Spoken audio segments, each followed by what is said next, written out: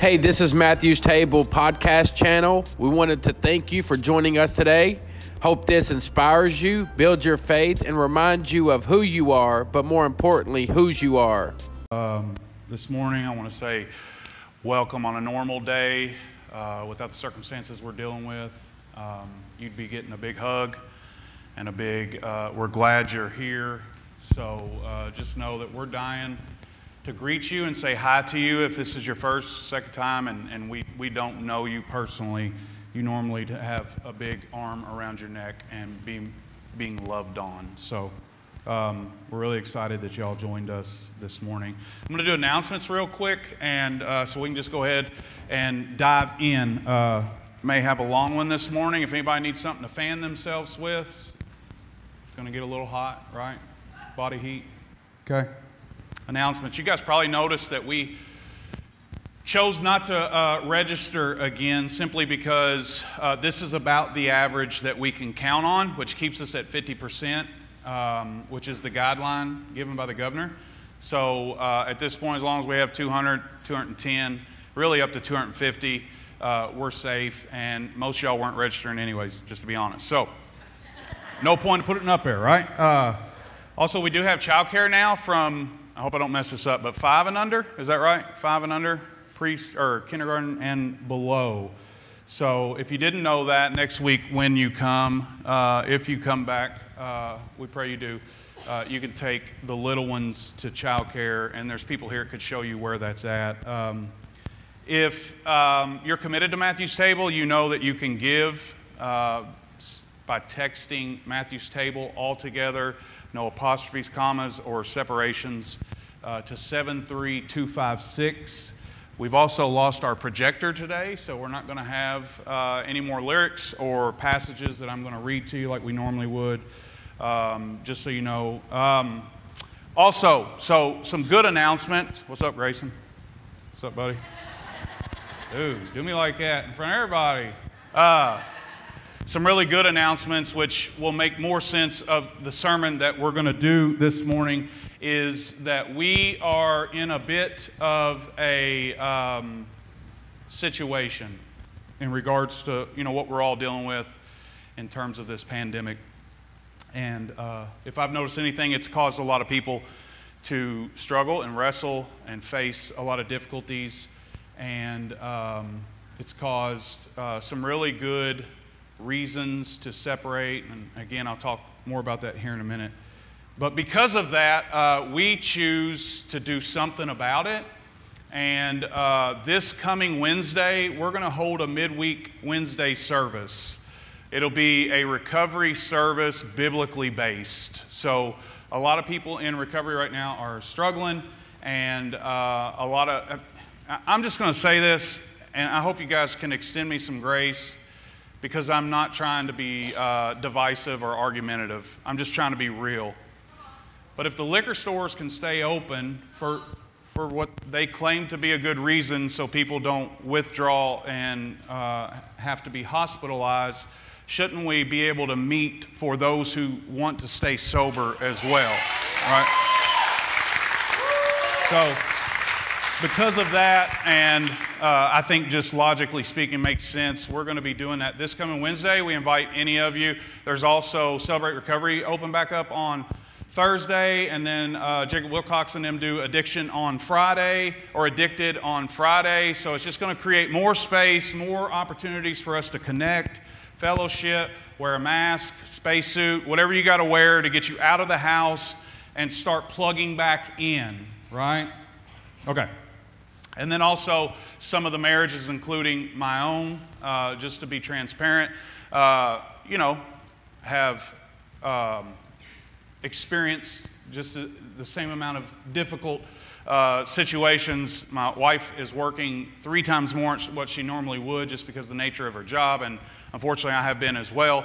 So there's tension there. So we decided to get some counseling and work on our marriage and be proactive. So with that being said, on the 27th of this month, which is a Monday night, we're going to have our first marriage ministry event right here at Buena Vista Baptist Church, where Joe and Angel will lead us in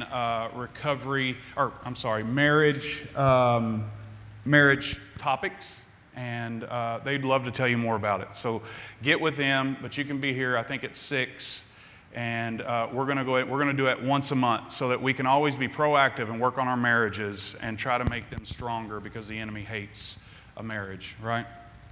All right, so that's all the announcement. Nobody really got excited, so that didn't go well. Tina, may I help you? 27th, this month. Yeah, marriage. Yeah, I'm going to keep going. I want to keep going there. I need it. I'm just going to be real with you. I can be pretty difficult sometimes. So the Wednesday will be 6 to 7 as well. So we invite you guys to come. Hey, and let me say something else too that I don't ever really get to say about recovery is everybody assumes that's from alcohol and drugs. And that's why we're doing a biblically based recovery service, because the Bible says that we've all sinned and fell short of the glory of God. So we've all been affected by sin and sinned against one another. So we're all in recovery from sin, which is what addiction is. So we want to get together and we want to talk about that, and we want to be transparent, and we want to ask the Lord to help us grow in that area, right? It's not alcohol and drugs. There's pornography, there's workaholic, there's tons of those situations. So if you're a Christian and you believe you need help in battling sin, then Wednesday night would be for you, okay? That's it. All right, I'm going to pray, and we'll get started. Father, we just give thanks for how amazing you are to us in spite of how difficult we can be. Lord, I personally have taken granted for your grace and your mercy, and I've failed to remind myself of the things that you've done for me, and instead complain and be ungrateful. Lord, this is a heavy thing today, so help me, help others, and may your Spirit speak through me and reveal what it is that we all need to better understand. It's in Jesus' name, amen.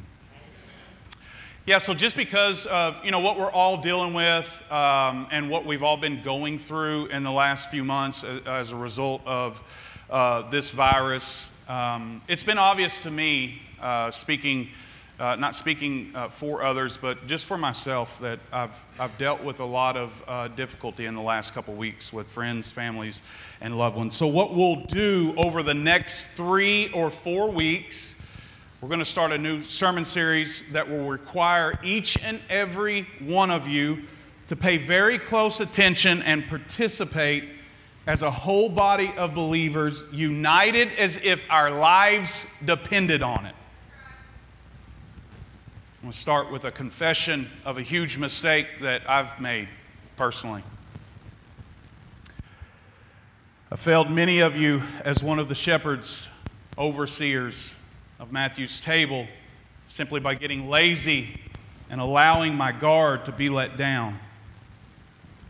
I'm not sure where you're at personally right now in your walk, but the last 2 weeks for me have been probably the heaviest spiritual warfare I've yet to ever encounter in 10 years of ministry.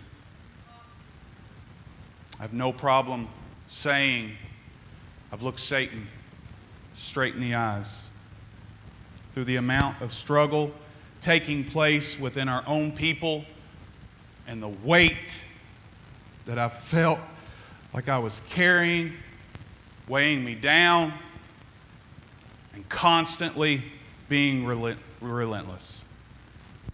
You guys know we like to keep it real here, and that's exactly what I plan to do.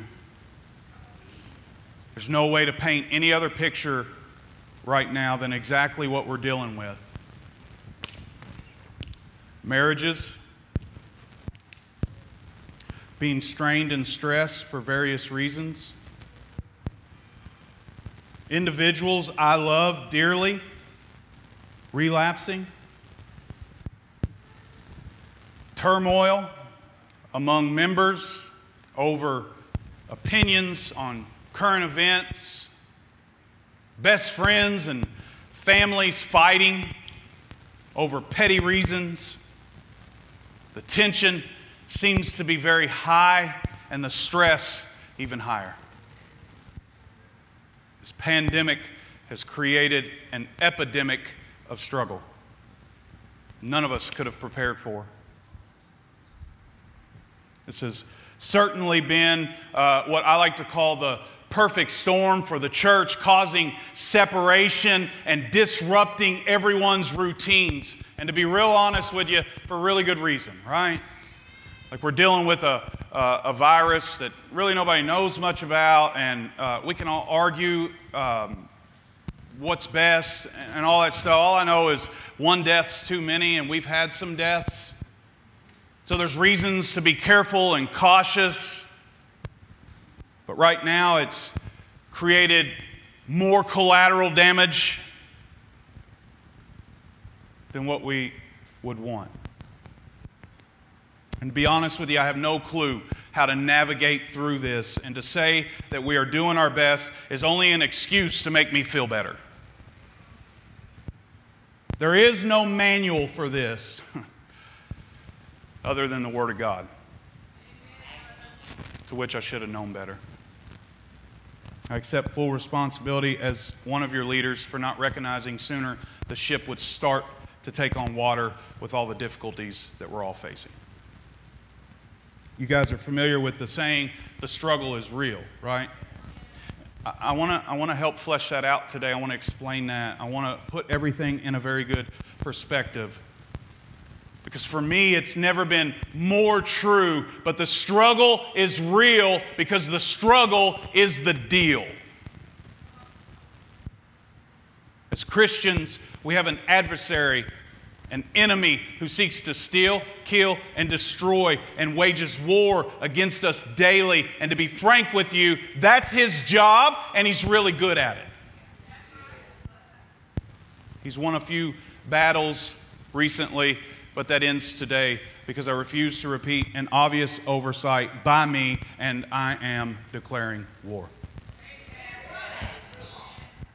Failure to anticipate attacks from an enemy can only occur when we, you and I, assume that we are at peace with the opposing side. And our passage reminds us this morning we are most definitely at war and teaches us how we can fight back.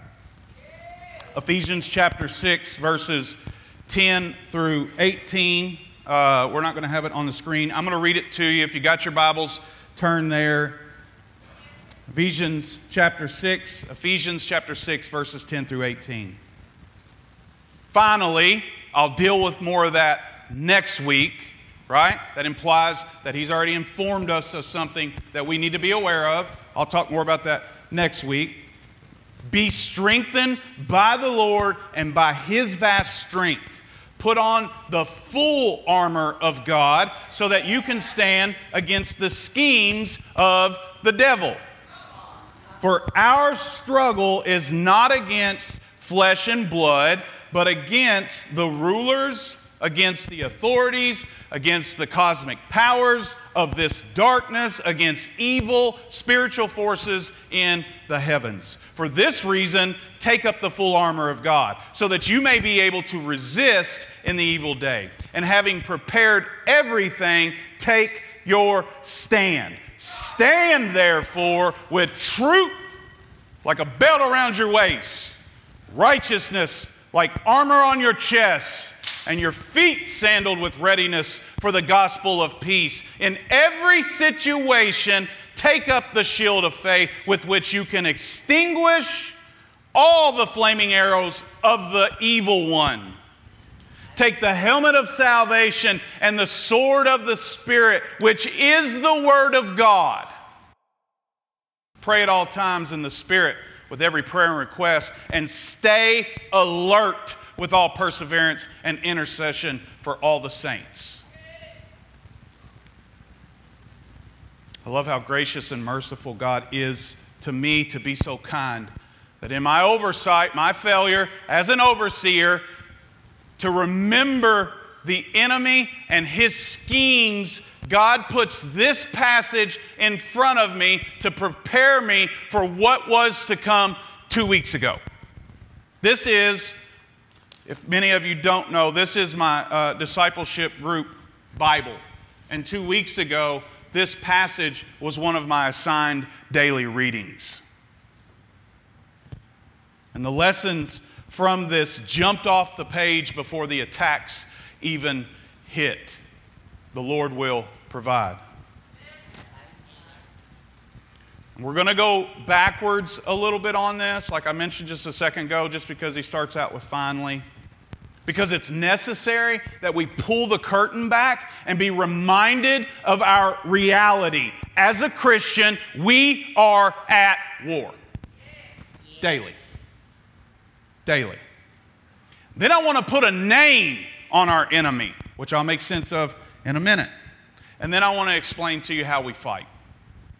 And I plan to do that in that exact order I mentioned, so let's get started. First lesson. Every Christian's reality is this is not our home. This is not our home. Amen? We are living in a foreign land, enemy territory, waiting to move on to the new heaven and the new earth. The struggle is real because the struggle is the deal. Those of us who've genuinely been converted, born again, and we're living our lives following Jesus, striving to do the best that we can. The old us, the old you is dead and gone, and the new you has been raised to walk in newness of life. What Jesus calls not of this world. John 18 verse, I'm going to use a lot of Bible today, guys. I love the Word of God. I stand on the Word of God. I believe the Word of God from page to page, cover to cover. So this is really important. So be ready for me to just throw all this at you. You need to be paying attention, right? John 18 verse 33, Jesus answers the Pharisees, "My kingdom is not of this world. If my kingdom were of this world, my servants would have been fighting, that I might not be delivered over to the Jews, but my kingdom is not from this world." Paul says in Colossians chapter 1, verses 13 through 14, just in case you forgot, He, being Jesus, has rescued us from the domain of darkness and transferred us into the kingdom of the Son He loves.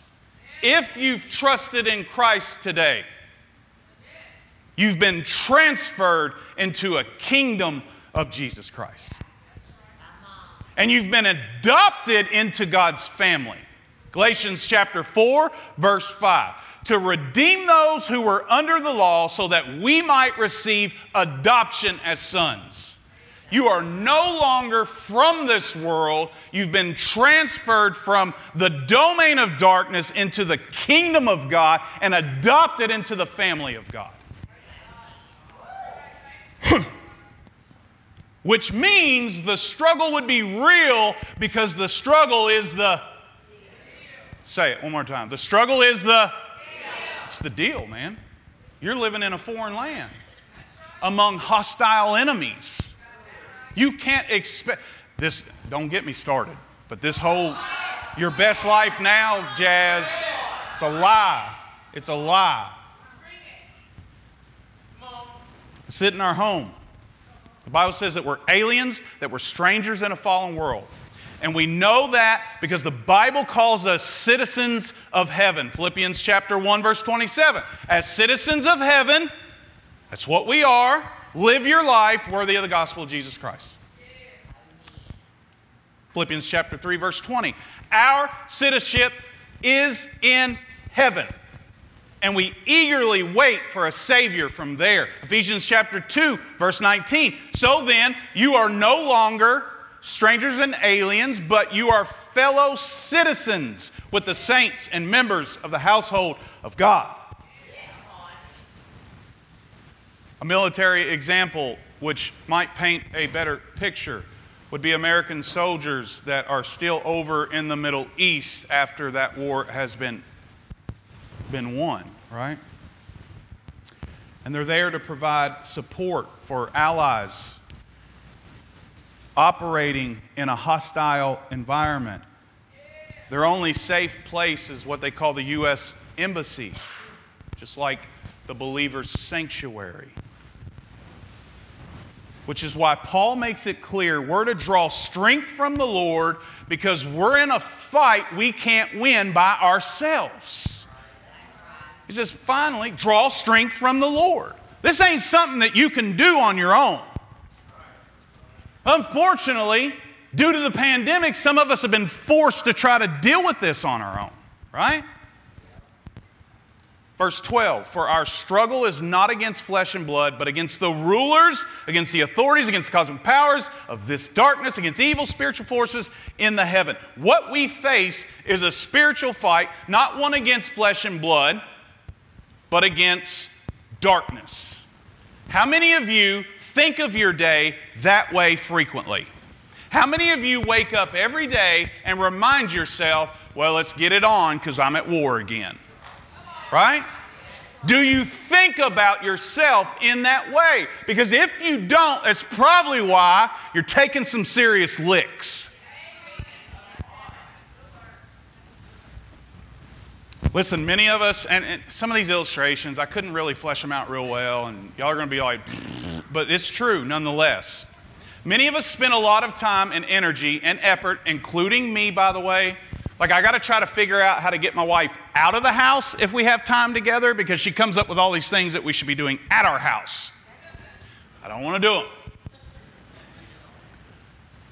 But many of us spend a lot of time and energy and effort focusing on the home that we have here on earth. Dressing it up and putting fluff and trinkets and trying to make it as pretty as we can and cleaning it up and taking loans out to fix it up. And I think about that and I think about how the enemy just must sit there and laugh. Because for a Christian, it's like being caught in a stranger's home painting the walls when they return from vacation. It's not your home. That's not your home. This is not our home. Where I come from, they call it a felony. What the Bible would call a folly. Foolishness. Paul also says in 1 Timothy chapter 6, verse 7, because we didn't bring nothing into this world and can't take nothing out of this world. John chapter 15, verse 19, if you were of the world would love you as its own. But because you're not of the world, but I chose you out of the world, therefore the world hates you. Struggle is real because the struggle is the deal. Bible also taught, even David in Psalms chapter 23, even though I walk through the valley of death, fear no evil. Paul says in Romans 12:2, do not be conformed to this world, but transformed. Right? James says, keep oneself unstained from this world. All suggesting that our struggles won't be based, I need some of y'all to hear this, it won't be based on our seasons, although we will have seasons where we are really close to the Lord and then we feel really distant from the Lord. Our struggles won't be based on those because the struggle is directly affiliated with our citizenship. It's because who we are, living in a foreign land against a hostile enemy.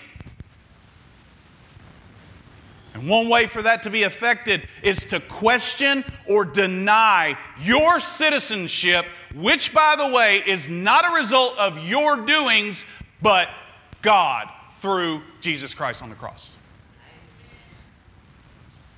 So many times, just counseling with believers, I hear, I don't have a desire, Roger. I don't know what's going on with me, but it's like I've lost my desire to do things that I once had when I was on fire. As if a desire is what causes you to obey. Listen, feelings and emotions are your spiritual gauge, not your spiritual guide. Feelings and emotions are your spiritual gauge, not your spiritual guide. They should be signals, red flags, alarms going off to press in, not push away. Why? God desires mercy, not judgment. God is a forgiving and merciful and loving God. Amen? Jesus, check this out, because this is really, like, why, how can I say that and have full confidence? Jesus didn't desire to pay for your sins. He stopped in the garden and prayed. And he said, Lord, take this cup from me, if it be your will. God said, hush your mouth and get up on the cross. And he obeyed. That tells me when I'm wrestling with that desire or lack of desire, I obey anyways. Right? If you're waiting for the desire to love God and others the way you should, you're waiting for something that may never come again. And that's the truth.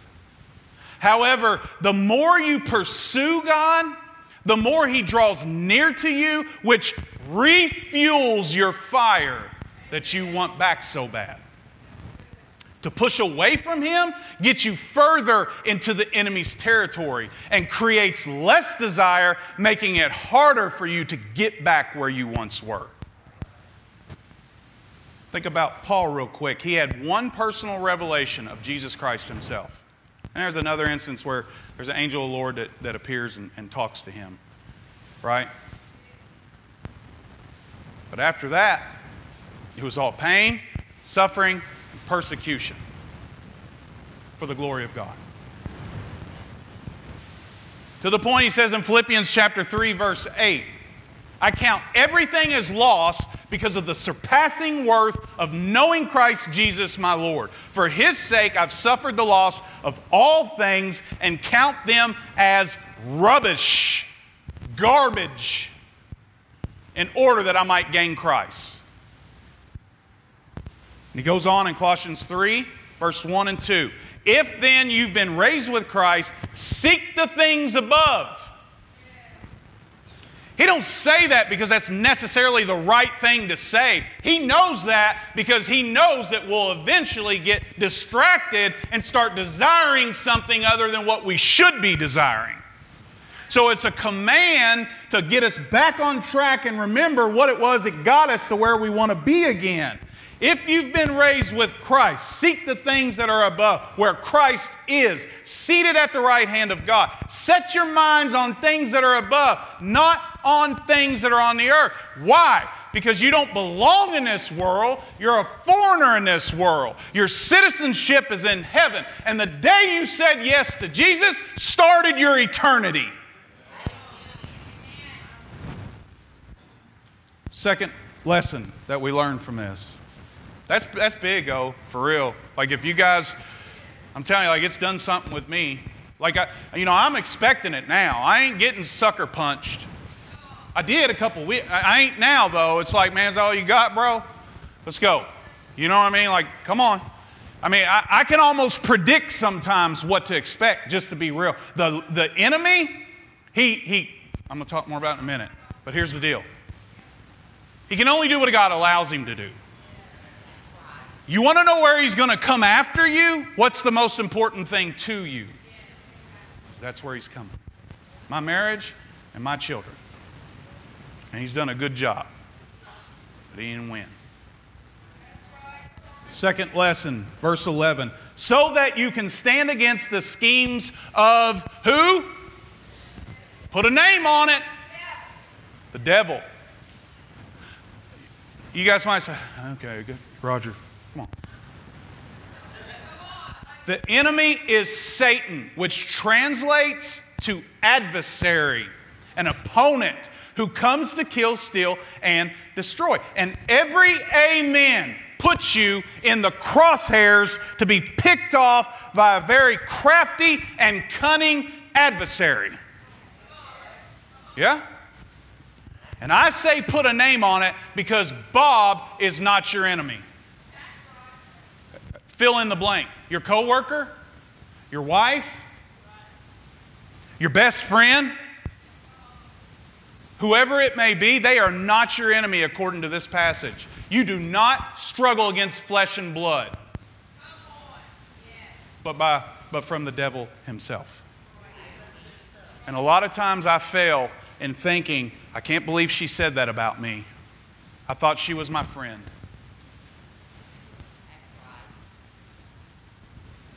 Other names that he goes by, just to make a very good illustration and to add emphasis, is father of lies. He was a liar from the beginning and he is a liar today. Right? He was a murderer. He's an accuser. He's a tempter. He's a destroyer. He's the serpent. He's the Beelzebub.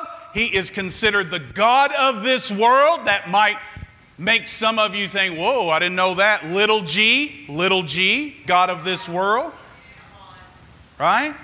The prince of the power of the air, the evil one, and also the devil. Devil only used in the New Testament.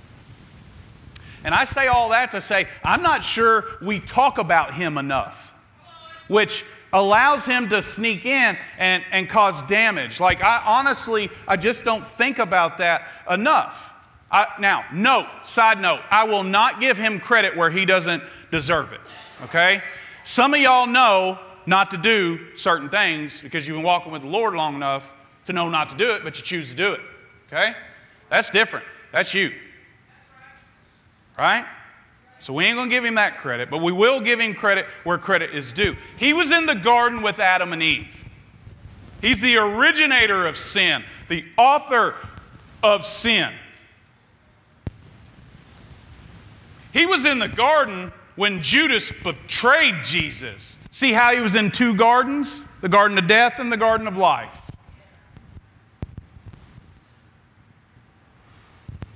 He ruined the life of a pious man named Job. Y'all know that story? Jesus himself was tempted by the enemy in the wilderness. Paul talks about him. Peter talks about him. Jude mentions him. Jude gets a shot to put a book in the Bible. He writes one chapter and talks about the enemy. James mentions him. The beloved apostle, disciple John talks about him. How often do you talk about him? A soldier in a hostile land would always be on alert for an imminent threat, and Satan, I assure you, is that and a whole lot more. Why Peter says in 1 Peter chapter 5, verse 8, be sober-minded, be watchful. When I say you should think about that daily, because of your citizenship, you should anticipate war because you have an enemy. Peter says, be sober-minded, be watchful. Your adversary, the devil, prowls around like a roaring lion seeking someone to devour. And I know Peter could say that in good conscience and faith because Peter knew firsthand, if you go to sleep on the enemy, which I have confessed that I have done, you might end up sleeping with the enemy. I just spit, and I don't know why. So if you saw that, disregard that. Peter says it because if you go to sleep on the enemy, you could end up sleeping with the enemy. Well, back that up scripturally, Roger. I have a hard time with that. Matthew chapter 26, verse 41. They're in the garden, and Jesus tells them, watch and pray that you may not enter into temptation. The spirit indeed is willing, but the flesh is weak. What happened? They fell asleep. Not once, not twice, but 3 times. What happened? The enemy sneaks into the garden. Judas betrays him, and he gets put on the cross. I've heard it said before, if you're not running into Satan head on, it's probably because you're following him. Man, when I heard that one time, it was like, oh, you know what I'm saying? Like that was a punch to the gut I wasn't expecting because this idea that I shouldn't be meeting resistance in my life daily comes from Satan, really. And if you're not meeting him head on, it's probably because you're following him. Constant resistance should be the expectation, because his schemes and his strategies, which next week I'm going to deal with his schemes. I'm going to expose all that. I'm going to show you how he works, right? But his schemes and strategies are only intended for the Christian. Because you aren't on his team, right? So there's a reason. He only attacks the Christians. When I was not a Christian, I was working for him, not against him, right? Y'all understand why teams wear different colors? I played in a softball tournament, right? One time we went out of town, we show up. The other team had the exact same color jersey we did. You talk about, like, you know, the heat of the moment, ball comes at me, and of course I just whip it up real quick, and I'm ready to throw it. I don't even know who to throw it to because everybody looks like they're the same. There's a reason. I hope each of you know this isn't intended to cause fear. This isn't fear-mongering. We're dealing with enough of that within our culture right now. But rather it's a shepherd drawing attention to the wolf among his sheep. Other equally important things to consider, just so you understand the enemy a little better, is he is a defeated enemy who's in submission to a sovereign God. He's limited in his power. He's not like God. He's a little g, not a big G. Take Job for an example, right? In Job, the enemy has to go to God to ask permission to attack Job, right? And then you had Peter, where Jesus says, Simon, Simon, behold, Satan demanded to have you. He petitioned Jesus for Peter, that he might sift you like wheat, but I've prayed for you that your faith may not fail. Notice he didn't say that you would never fail. It's important. He prayed that your faith may not fail. And when, not if, when you've turned again, strengthen your brothers. Right? Man, that stuff's important, right? Just a few words right there is really important. Because Satan is not all powerful, he's not all knowing, and he's not all present at all times. He's limited in what he can and can't do by the Almighty God to which we belong to. And a defeated enemy is usually a ticked off enemy. And why Satan doesn't let up in a pandemic, he presses in, he works overtime. Right? And the more we retreat, the more we defeat, we will suffer. The more we retreat, the more defeat we will suffer. Consider two of my favorite preachers' quotes. Charles Spurgeon says, if you're idle in Christ's work, you are active in the devil's work. It doesn't say you're doing the devil's work. It says you're active in it because he's now attacking you, and the work of the devil is against you. And the same thing Brandy said earlier that Nick Martin taught us. Casual Christians causes Christian casualties. It's big. Roger, you don't understand, man. Work's stressful. My wife's acting up. Things are tough right now. I just need to pull back a little bit from all this whole church jazz. You know what I mean? I ain't got time to meet with you guys 2 and 3 times a week. Cut me some slack. Give me a break. You get broken, all right.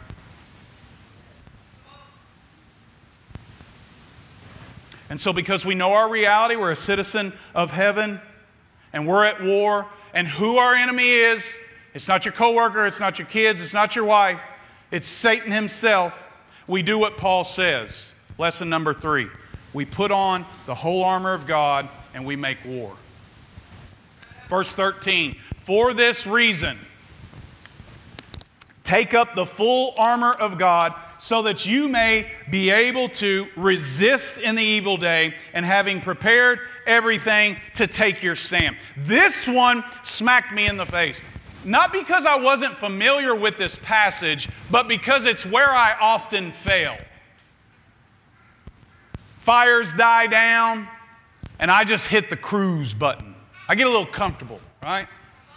I like complacency because then I don't have, it's not stretching me. I just hit the cruise button, man, and I just, like gangster's paradise. That's where I go. We're just right there. And I think the reason is because I'm typically strong in one of these areas and oftentimes unintentionally settle for just that. What do you mean? My prayer game might be strong, but my word time could be slacking. Or maybe my word time's good, or at least I'm still meeting with other Christians. So my fellowship's good, but I haven't really read the Bible this week, or I haven't really been praying like I know I should be praying, and vice versa. And what I know is that without the whole armor of God, we are easy prey. And that's what he's talking about, right? You know, all I do is study the Word of God, but I don't really ever pray or fellowship or do any of these other things. Well, the Bible would say you're to put on the whole armor of God, or you're easy prey. You'll be defeated because the text clearly states that's how we withstand the enemy. And so with this armor that God provides through Christ, this armor mentioned in Ephesians chapter 6 is a result of what God did with Christ on the cross. Christ is our armor. Okay? We have to choose to take up the full armor. And it is a choice. And to put it all on or attempt to rely on some of it. And if we understood it better, maybe we would be quicker to do so. I want to read you in 2 Corinthians chapter 10, verse 4. Since the weapons of our warfare are not of the flesh, but are powerful through God for the demolition of strongholds. You want to know how we fight? We pick up the armor that God has provided. And I'm going to run you through them real quick. I know it's hot. I'm sweating. Listen. Let's talk about them real quick. So the ones that are listed in verses, I think, 12 through 18 look like this and typically in order. The belt of truth. Let's talk about that, right? I don't know about some of you guys, but in the past, when the enemy distracted me and kind of pointed me in a different direction and I didn't recognize it, it was like getting caught without a belt and your pants fell down. Because all of a sudden I'm believing a lie. So you got to take the belt of truth. What's the truth? Jesus Christ says, I am the truth. The truth is an individual. It's not an opinion. It's not a concept. It's not an idea. It's not a worldview. It's an individual. And His name is Jesus Christ. So you better wake up every day. You better recognize, man, I am at war because I am a citizen of heaven living in a foreign land, and I better go straight to the truth and put Him on. You can say britches fell down, church, okay. Then you have the breastplate of righteousness, which protects you, protects your vital organs, one being your heart. And our reliance on God and His provision through Christ makes us right with God. So this breastplate of righteousness is walking and moving forward against an enemy who's coming against you, not relying on your good works, but His good work, the righteousness that was transferred to us by way of Jesus Christ. Helmet of salvation. Listen, this is big. Helmet of salvation. You guys can picture that, right? You take a helmet and you put it on, and what's the helmet intended to protect? It's intended to protect your mind as a believer. That's why it's called the helmet of salvation. It reminds you of your identity, that you are in Christ Jesus, you're a child of God, and you can overcome the enemy who's already been defeated. Helmet of salvation. Shoes ready, sandals, boots, whatever you want to call them. The Bible says sandals. That's what they had at the time. But it's the gospel. It's the readiness to share the gospel of peace. That's just recognizing that these sandals, these boots protect my feet from me moving forward and sharing the gospel of peace, which comes through Christ, the Prince of Peace, in a very chaotic world. Let me tell you about Jesus, bro. I've been there before. Shield of faith. They say the shield that they used to use back then was 4 foot by 6 foot tall. It's like a front door. You know what I mean? Like you're just walking, you're going towards him because the enemy's shooting fiery darts of fear, worry, doubt, and anxiety. That's what's happening. You better put on the shield of faith, trusting that what God said in the Bible's true. He never leaves you. He never forsakes you. That you are a child of a living God. And you are a citizen in heaven adopted by God the Father. And notice all these are defensive in nature. The other two are offensive. So let's go on. Let's talk about what's offensive. Note, it is written is our greatest weapon. Jesus himself's in the desert. The enemy comes at him and he tempts him with scripture, trying to create doubt. What's Jesus say? How's he respond? It is written. It's like, bro, come on, really? Look, I am the Word of God. And he quotes back to him the Word of God. The sword of the Spirit, which the Bible says in this passage, which is the Word of God, to which the believer is meant to feed on, because Jesus also says, man can't live on bread alone, but by the Word of God. Right? Are you reading the Word? Do you read the Word every day? Do you resort to the Word before trying to manipulate, manage, and fix a situation? What's your counsel to a friend that's struggling? Is it your wisdom, experience, strength, and hope? Or is it the Word of God? Because the believer needs the Word of God. Because here's what's happened. Life in a foreign land where we're under attack, we're at war, we've declared that. We take on hits sometimes, being sustainable hits, minor in nature, but other times they hit hard. And we put our sword down and we begin to starve ourselves, becoming malnutrition, incapable to fight. Then we spiritually retreat, withdrawing from the battle, which practically speaking makes sense. When we notice the full armor of God does not include anything that protects the back of a human being. Because you aren't supposed to be running from an enemy that's already been defeated, but withstanding his ongoing attacks head on, because they can't destroy you. Now, you may need to fall back in rank at times. I agree. There may be times where you need to fall back a little bit. And the reason is everybody knows at war, officers have bigger targets on them, right? We want to take the general out. So there may be time that you need to step back, but never away.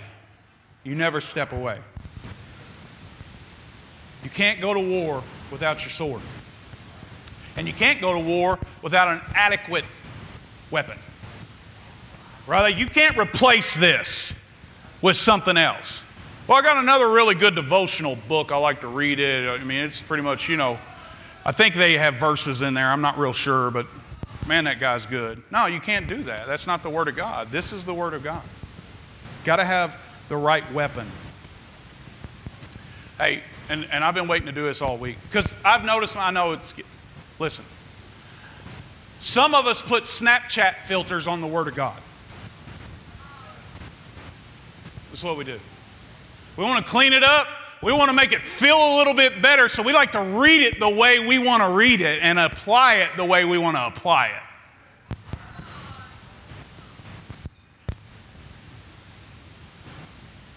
And the problem with that is theology matters. An accurate understanding of God's Word is necessary, because when the battle rages, if you have faulty armor on, it's easy to penetrate. Example is the American prosperity gospel, right? How do you make sense of that right now? How do you make someone feel better about that right now? If you love Jesus, you'll get rich. If you love Jesus, put your money right here. And if you do that, God gives you 10 times more. Maybe true, but I ain't going to tell you that it's absolute truth. I'm not going to promise you that. How do you explain a virus, a pandemic, a failing economy, global riots, racial indifference. How do you explain all those things if all God wants for each of us is our best life now? You can't do that. It's not true. The final offensive weapon is prayer. Since you are tempted, I saw this meme this week, somebody may have shared it. Since you are tempted without ceasing, pray without ceasing.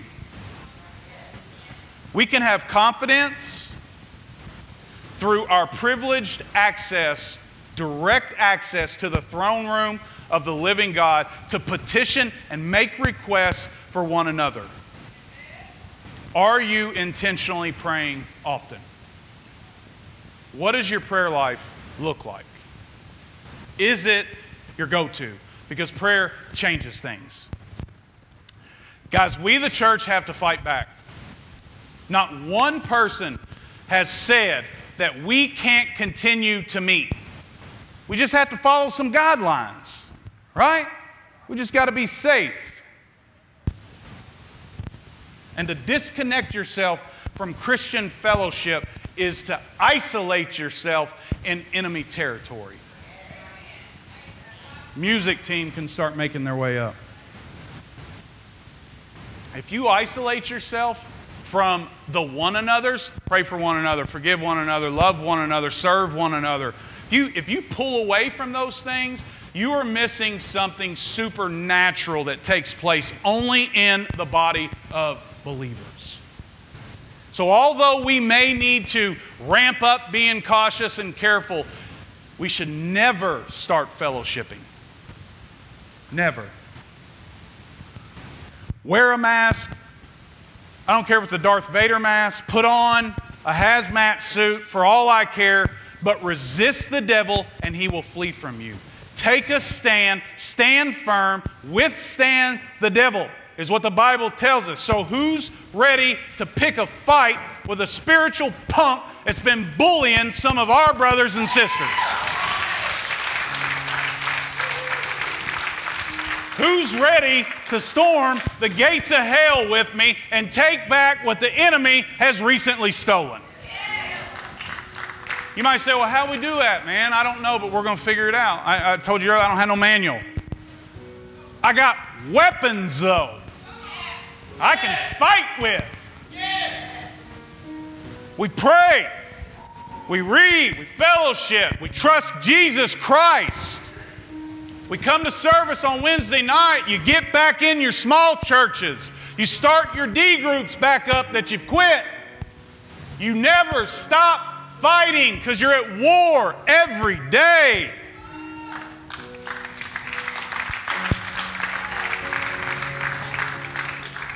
And I'll just end with the good news. You always want the good news, that although struggle is real, because it is the deal, it's also temporary. It's temporary. We have a greater Savior who provides us protection and provision to overcome all of our struggles. Colossians 2:15 says, Jesus disarmed the rulers and authorities and put them to open shame by triumphing over them in Him. Disarmed them. The enemy ain't even got a weapon. He took it away. We got the weapons. 1 John 3:8, the reason the Son of God appeared was to destroy the works of the devil. They've been destroyed. If you don't know Christ this morning, you may say, what's the benefit to being a Christian? The hope that we have to escape this evil, corrupt, and broken world and move on to a heavenly home and to live in a place where there's no more tears, there's no more sin, there's no more racism, there's no more viruses, there's no cancer, there's no nothing. Why would you choose this world over that one? If you want to know Jesus this morning, you can get with one of the leaders and talk to us. We love y'all.